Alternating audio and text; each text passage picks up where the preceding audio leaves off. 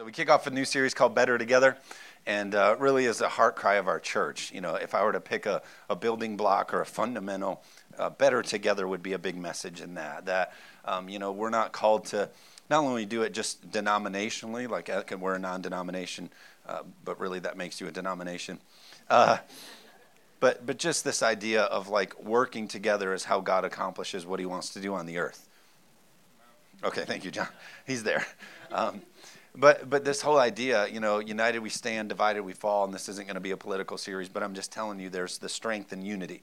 And so today, I want to kick it off, but really over the next couple weeks, just want to look at all the ways that we are really better together. The scripture is full of calls to unity and calls to togetherness, and it's something that we have to work hard against because our culture calls you to your own.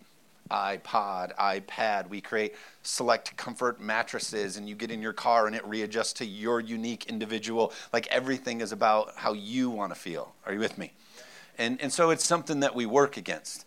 January 12, 2014, we planted this church. It had its first service on January 12, 2014, and held its very first service. 4 months before that, we started gathering in Zeeland and talking to the community about what it would look like to start a new church. We weren't sent from another church. We weren't planted by another organization that said, hey, do it like this.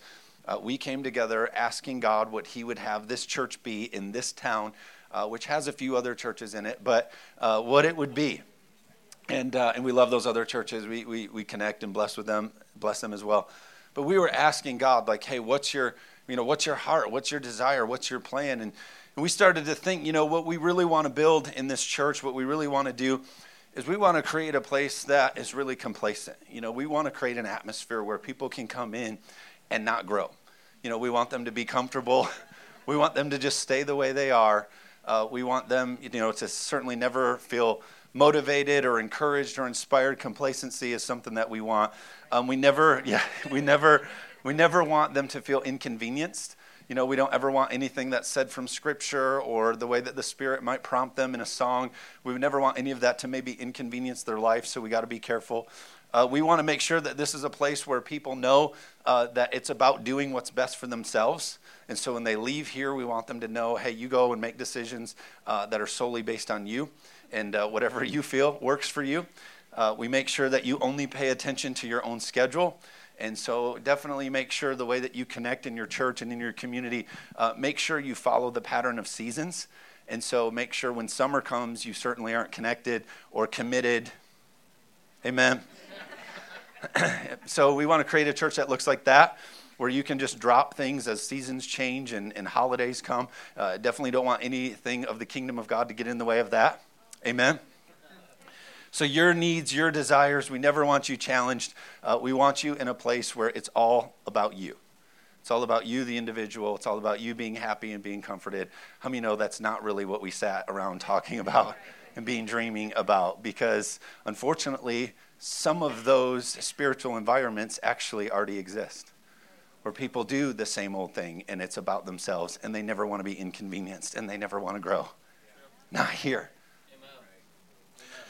So a church where you're not going to sit back and be entertained. A church where you're not going to just be told whatever makes you feel good. And this is a church where we believe we can make a difference in this world. And making a difference in this world isn't convenient. It's not easy. It takes great sacrifice. We just sang it in the song. The team could tell you a little bit better, but we just sang in one of the songs something like, for now we carry the burden of the cross, and one day it's a crown, right? Something like that. Close, so give it a thumbs up. I don't do the singing. Yeah, this is why Maddie and Tiffany and the great team. But what is it? What is the actual line? Just so we bear a cross as we wait for the crown. Like we got something to do while we're here. We got an effort to make, a sacrifice to, amen. And so it calls us being better together, coming together to see that happen. So we dreamed about a church that makes a difference, that gives itself to its community. We actually prayed this prayer. We didn't pray, hey, God, give us our city. God, just give us our city. We, as a launch team, before this was even a church, as people gathered and joined our team, we prayed, Not God give us our city. We prayed God give us to our city.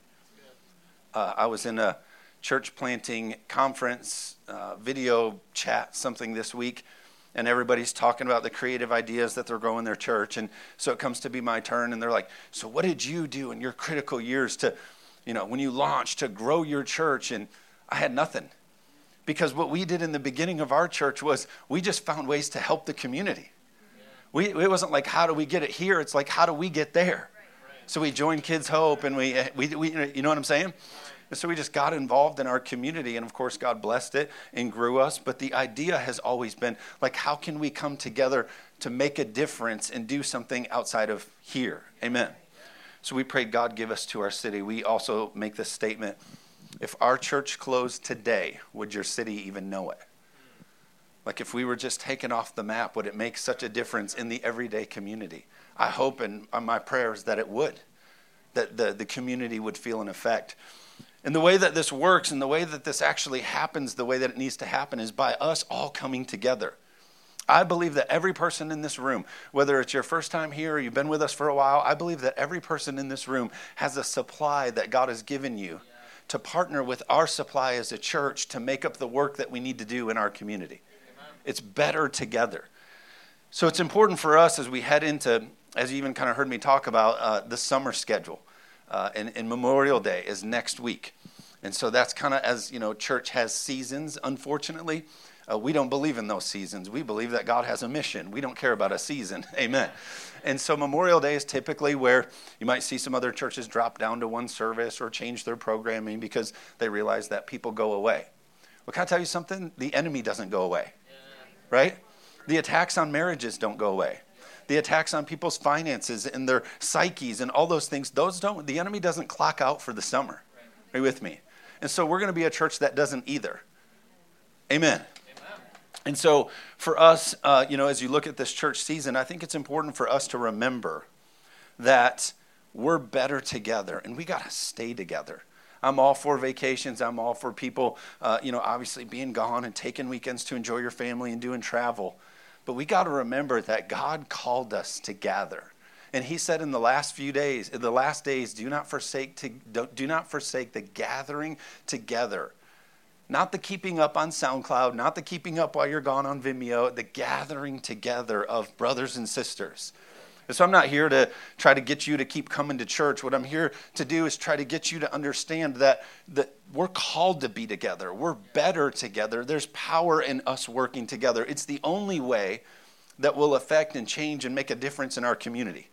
All of us coming through the doors would say, we want to see our church make a difference. We want to see a move in our community. We want to see God make an impact. But the backside of all of those statements are great effort, great work, great commitment on our behalf. Yeah. Amen.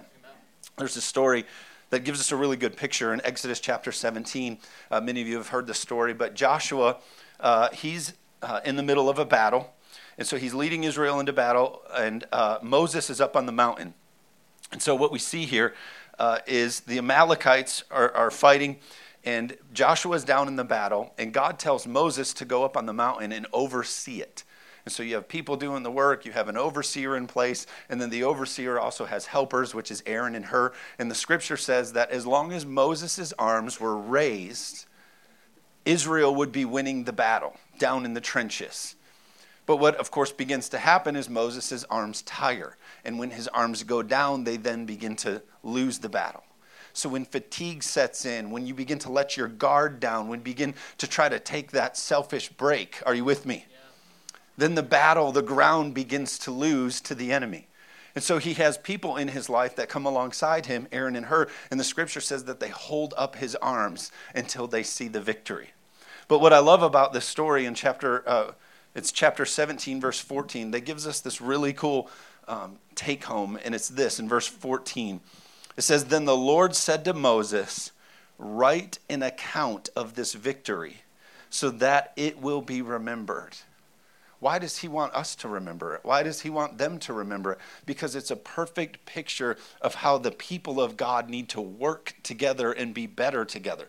He's like saying, I want this story to be for my people always. So write it down and make sure it's known. It says, tell Joshua that I will completely destroy the Amalekites Moses built an altar and named the Lord as my banner. He said, hold high the banner of the Lord. The Lord will continue to fight the Amalekites forever. Forever. So what I'm trying to tell you this morning is this. Every work of evil, every work of the enemy, everything, God has already promised that forever he will fight that for us. How though? When we work together. When we hold each other's arms up. When we see fatigue happen, we don't step back. Instead, we step in. Are you with me? We give our best efforts in how we serve the church, how we give to the church, how we speak of one another. That's how we see this victory against the Amalekites forever. Who's the Amalekites in our life? It's the things that defy the kingdom of God.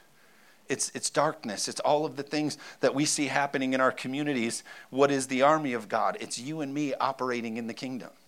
It's us being a people saying, hey, we're not going to be sideline people. We're going to be people getting in, working together, holding up one another's arms to see the enemy defeated. Amen? Amen. So I brought 8 points, and I want to share those with you. They're really quick, and typically I would preach a little bit more. This is going to be a little bit more like teachy. I actually would give this sermon or this talk if I go to another church and speak to leaders. But really, the scripture says that we're all kings and priests. So everybody in this room is a leader. Everybody in this room is called to something. So I'm going to give you 8 points that's going to help us work together, be better together, serve, hold each other's arms up so that we can see victory. Amen? So this applies to everybody. So my first point that I want you to know is that you must take responsibility for your role in the battle. All of you are in the battle. Good and evil, you feel it on the inside of you. You're all in this thing. Because you're here, you're automatically enrolled in the good versus evil. And obviously, I'm believing that you're pulling for good and you're working for God's kingdom. But we have to recognize and understand that you have a responsibility. You have a role in this battle. You don't get to decide, hey, am I going to do this today? Am I not going to do this today? God's given us every day. He's told us to number them and spend them accordingly. Why? Because we have a role in it. I believe that you were created on purpose for a purpose. And your purpose isn't just to get by. See, we get programmed and we get trained like, oh, it's another Monday. Oh, it's Wednesday, just hump day, got to get through it. Oh, Friday, working for the weekend. And we have this model of just get through. No, every day is an opportunity because you were created on purpose for a purpose and God wants to use you. Yeah. Understand that you have a great responsibility in this battle. Amen? Amen. One of the mindsets that you should have when it comes to either coming to this place or serving in your community or at your job or your workplace, you have a responsibility to be a light in darkness. You have a responsibility to make a difference. And I think one of the mindsets you should have is this: if it's going to be, it's up to me. Like that God uniquely chose you to make a difference. You say, well, that kind of goes against what you're saying. Yeah, we're all called to do our part. We're all called to have a mindset of God has chosen me and equipped me and built me to make a difference today. And when we all do our part, it makes us better together. Amen. Amen. But I think a lot of times we have this mindset. We come into situations and we say, yeah, I know God created me. I know God's got a plan for me. I know God wants to use me. And then you get into a situation and you think, man, I better call the pastor. Oh, we better go call somebody else. They know better. And we wait for somebody else to take it. No, God has created you on purpose for a purpose, and understand, just have that mentality that God has seen you able. Yeah. God has seen you able. Amen. Amen. And so this church is your church. Have that mindset of this church is my church, and it's responsibility. It's my responsibility. If this church is going to grow, it's because you're going to help it grow. If we're going to see people saved and healed and set free, it's because you're going to be somebody who's doing those things in people's lives. Yeah. Amen. And that's a great honor. That's a great benefit that we have, is we have responsibility in the kingdom of God. But I think a lot of times as Christians and church attenders, we end up with the rental car mentality. If you've ever rented a rental car, how many know you're not as conscious about its care?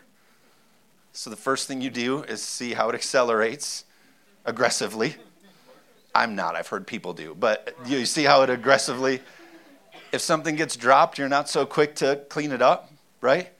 You can kind of take it or leave it. The rental car, you just don't have that much thing. But I hope that's not our heart toward the church. It's in my life and it does some things for me and I'm here. I'm glad that it's here. But I could also take it and leave it. It's kind of here a little, there a little. I don't have that much total care about it. If I did drop something on it or if I drop it, I don't care that much. Are you with me? Yeah. This is the body of Christ, the bride of Christ. This is his beloved.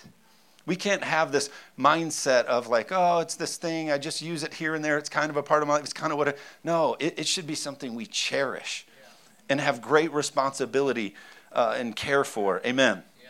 I believe the philosophy of you can do things unto God and he will bless you even if no one else notices. So come in and make decisions for people and connect with people and love people and have responsibility in the kingdom. Even if nobody else is acknowledging it, God is. Amen. Number 2, in this working together and better together is in our role in this thing is number 2 is make room for God to use you. We got to make room for God to use us. So many people say, oh, God's just not showing up in my life. Oh, God's just not doing anything. God's just not using anything. Well, tell me what your week looks like. And you're going to say, well, we got this, and the kids are in 13 sports, and we haven't been to church in 7 years, and we got all these things. It's like, well, there's no room for God in your life. That's why you can't experience him. That's why you're not feeling used by him. That's why you're not feeling, it's because you've made everything else a priority other than being used by God. We sit and pray, God, I want to be greatly used. God, I want to do this. I want to do that. And then God's like, I would love it if you would just make some room for me to do those things. Yeah. And I know that sounds really practical, but make some room. God is into organization. He's strategic about how he enters and how he does moves. And so we need to literally make room. You say, well, what does that mean, make room? It means spend time with him more than just your ride to work, where you're quickly eating a bagel and the radio's on and you're doing all things. Make space, make room for God. Schedule into your calendar consistent time serving at the church. And it's quiet in here today. Whew, that was God, I want to be used by you. God, I want to be used by you. And then the church is like, hey, we'd love to use you and get you plugged in. And then you're like, here's 2 Sundays a year, 2.5. I'll give you a half. No, make room. Make the room for God to use you effectively. Amen. Jesus is into structure. He's into structure. Jesus separated the multitudes into groups when he performed the miracle with 5 loaves and 2 fish. He structured 12 disciples. We know that he showed organization in the way that he literally put your body together. I'm thankful that my nose isn't placed next to my armpit. Amen. Like he thought about some things. He's into structure. I think if you make places for God, God will show up in those places. And that's how we work better together, is when we make room for God. I think it's important for us to just pay attention and be diligent with the time that we are showing up to things. Do you know that the scripture says about David? It says that the command of David to go down to his brothers, where Goliath would eventually show up. Do you know, basically, he was the pizza boy. He's like, hey, David, go down to your brothers, bring them some cheese and crackers, deep dish. They need that. And the scripture says that he arose early. And then the scripture says shortly after he arose, David showed up. So simply by being on time and being diligent of the thing that he was ordered, his destiny presented itself to him.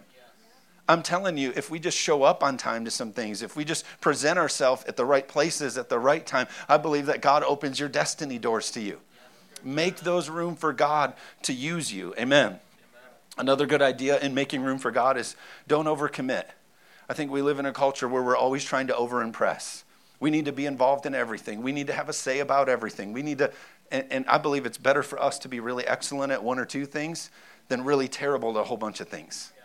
Let's ask God the few important things that we need to be doing and then stick to those with our whole heart. Amen? Amen.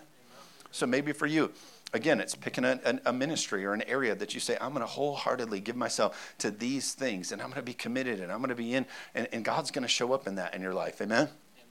Another one, as we work together and be better together, is we have to believe in each other. Number 3 is believe in each other. Everybody needs a pat on the back. Everybody, you could say every week, every day, somebody needs a pat on the back. Just because you see somebody accomplishing something, or in your mind you see them growing, it doesn't mean they still don't need a pat on the back. Let's encourage one another. Let's speak life. Amen. We say it all the time. People will rise or fall to the level of your praise. If we speak about them up here, they're going to get to that. If we speak about people down here, they're going to fall to that. We need to speak well over them. Amen? That's why God called Gideon a mighty man of valor while he was what? Hiding in a cave. He came up and he spoke to his purpose and his potential instead of his present condition. We got to start showing up and speaking life over one another, encouraging one another, speaking their purpose. Amen. So those are ways that I think it's important for us as a church, as we interact, as we do things.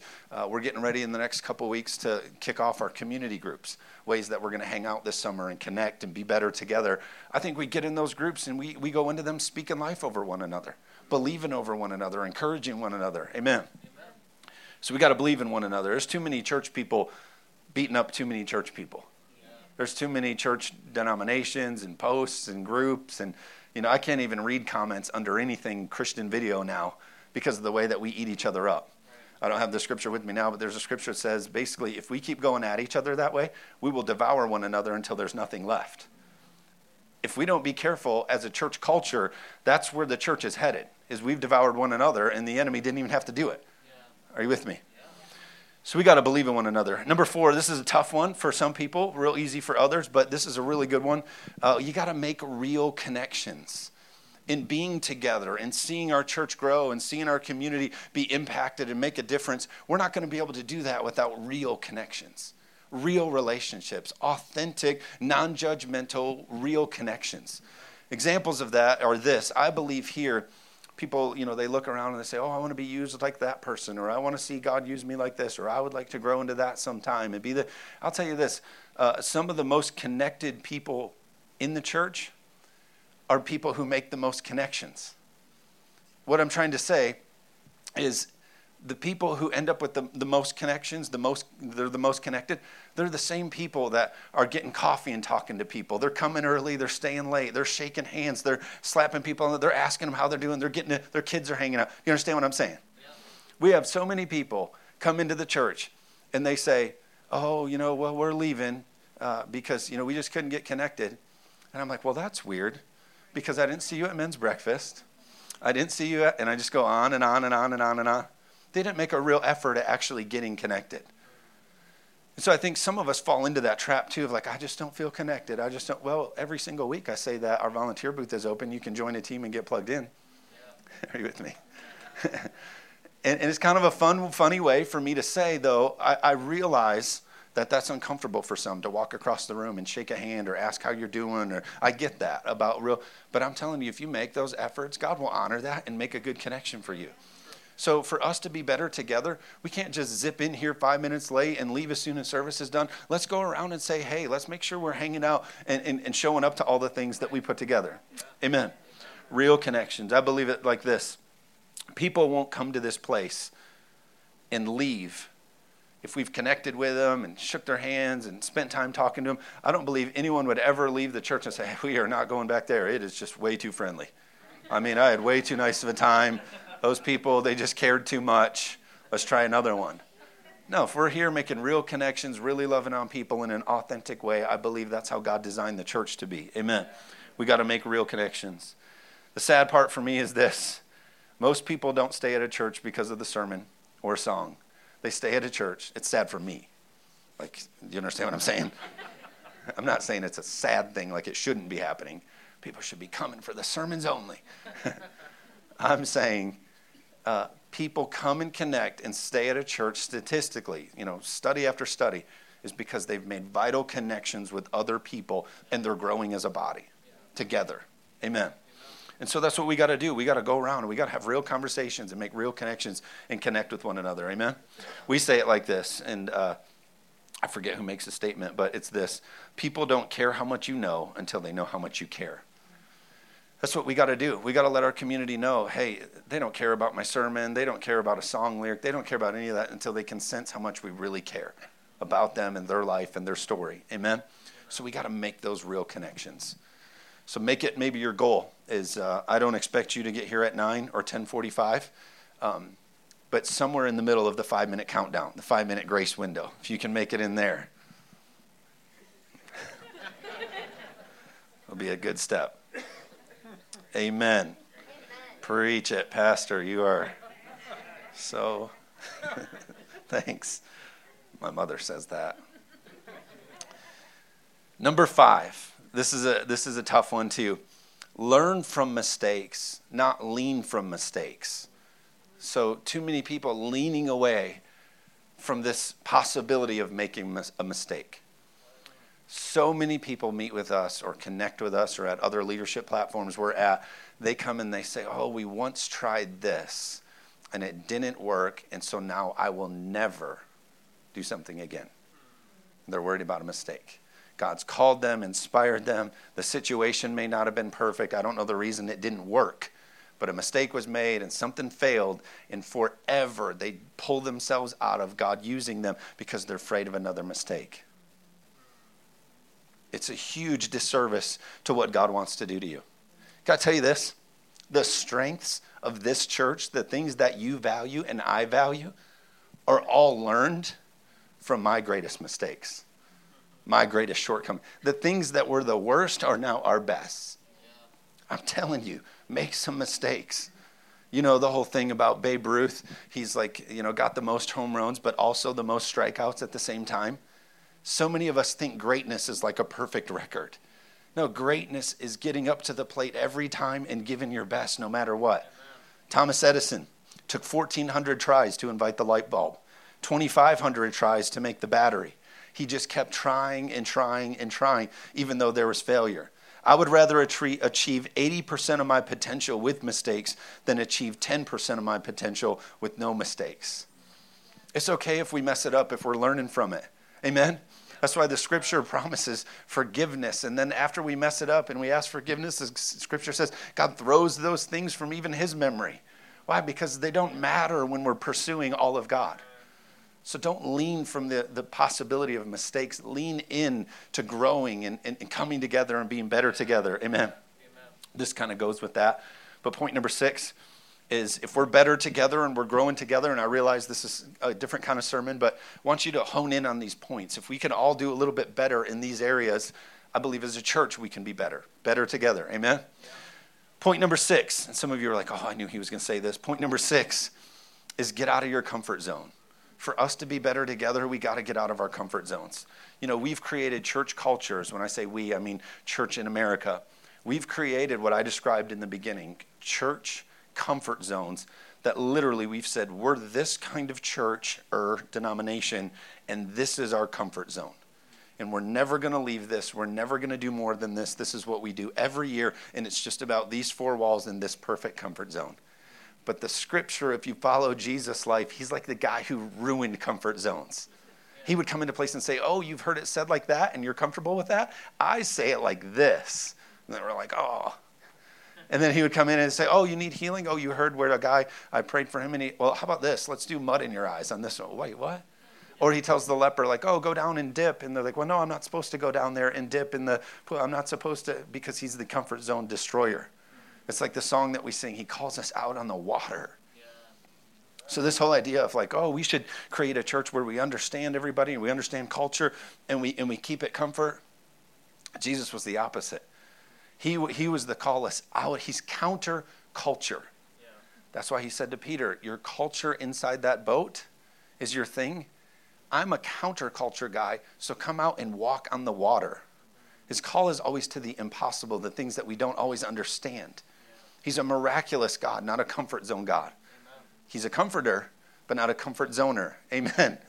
And so get out of our comfort zones. Comfort zones kill your ability to become great. Anytime that you want to grow, you have to release places in your life that you're not comfortable operating in. Does that make sense? Yeah. So anytime you have opportunity to grow, you need to find the places that are going to make you uncomfortable and then give those to God, because that's where your opportunity for growth is. Amen. Amen. I'm so grateful for this team and this church.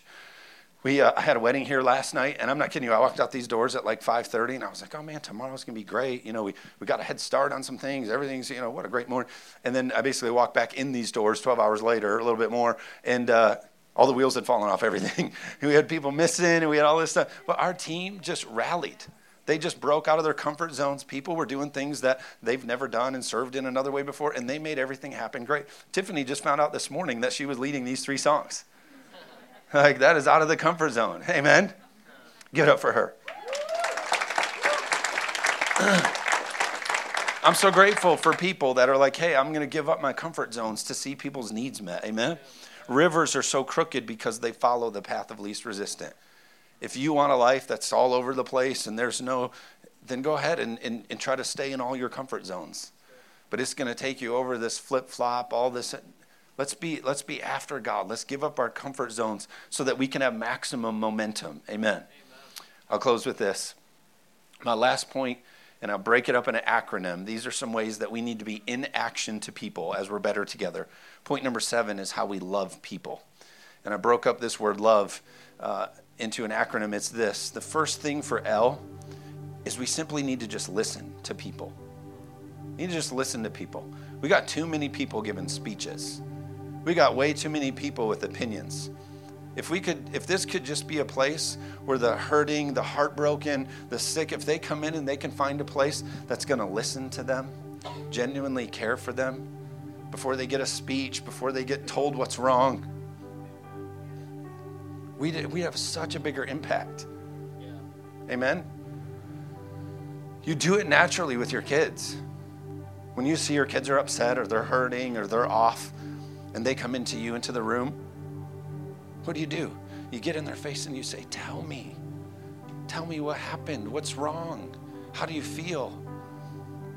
It'd be ridiculous if our kids came around the corner and we were already, what's wrong with you? You're doing it wrong. Blah, blah, blah. But that's what the church does in cultures, doesn't it? We're so ready with speeches. We're so ready with our agendas. And we're so ready we need to be a people that listen. They come in and we genuinely listen. We genuinely care. Amen?